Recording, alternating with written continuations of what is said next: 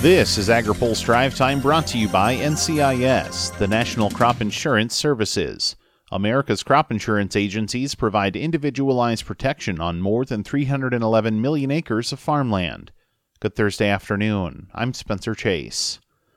Climate policy is going to be a major focus for incoming Senate Ag Committee Chair Debbie Stabenow. Speaking to reporters today, Stabenow laid out her agenda for her second round as chair of the committee, which includes issues like COVID-19 relief, child nutrition reauthorization, and climate legislation.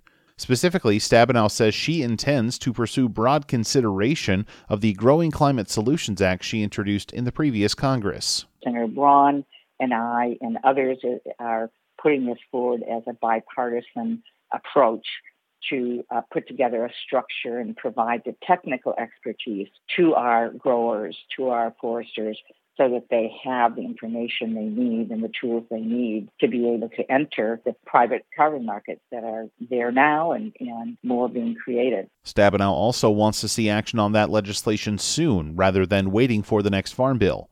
Phil Brasher explains why in his story on agripulse.com. But speaking of the Farm Bill, Stabenow says she wants to see a return to more traditional risk management rather than doubling down on the ad hoc payments of recent years. We did away with that. We strengthened crop insurance. We put in place risk management tools in conservation and developed something that I think was defendable to those who aren't normally supportive of agriculture support and effective. And we need to get back to that approach. She says that approach would give producers the ability to rely on the policies that are in place rather than hoping for development of something separate. Stabenow says she's also looking forward to Tuesday's confirmation hearing for Ag Secretary nominee Tom Vilsack, who spoke today about the need for a broader understanding of the role of global relationships to fight the spread of future pandemics. The natural inclination in a time of difficulty, in time of economic challenges, to sort of look inward, to sort of hunker down and basically say we're going to take care of our own, we're not going to care or worry about everybody else. However, because we are so interconnected, if we don't care about others, what we saw from the pandemic is that others can basically not take care of business in their country, and ultimately it's exported to our country and we end up having to deal with it. He says he's also worried about what he calls a nationalistic bent and its potential impact on academic institutions who could educate those involved in pandemic preparedness around the world. America's sheep producers are looking at what lies ahead this year. AgriPulse's Ben Nuelle has more. Sheep producers are excited about marketing their products this year. American Sheep Industry Association Senior Director Chase Adams says producer optimism stems from packers needing more lamb for processing. The packers are short on supply, which means good prices for the producers.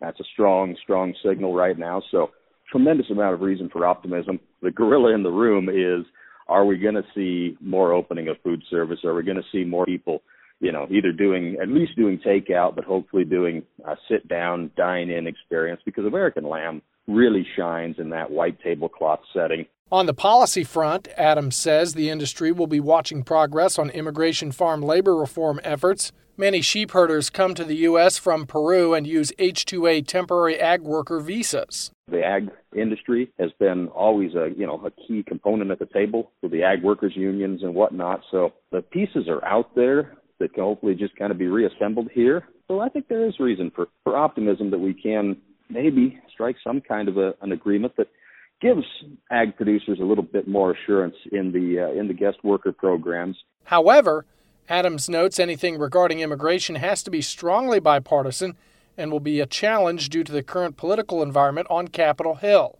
ASI is hosting its annual conference virtually today and tomorrow. For AgriPulse, I'm Ben Nuelle.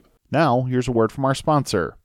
Today's Drive Time is brought to you by America's crop insurance industry, which is thankful for the continued support of farmers, commodity organizations, rural businesses, lenders, and lawmakers who are fighting to maintain a strong farm safety net. Providing individualized protection on more than 330 million acres of farmland, crop insurance remains the smartest, most efficient way to secure America's food, fiber, and fuel supply. That's all for today's Drive Time. For more agriculture, trade, environment, and regulatory news, visit agripulse.com. Reporting in Washington, I'm Spencer Chase.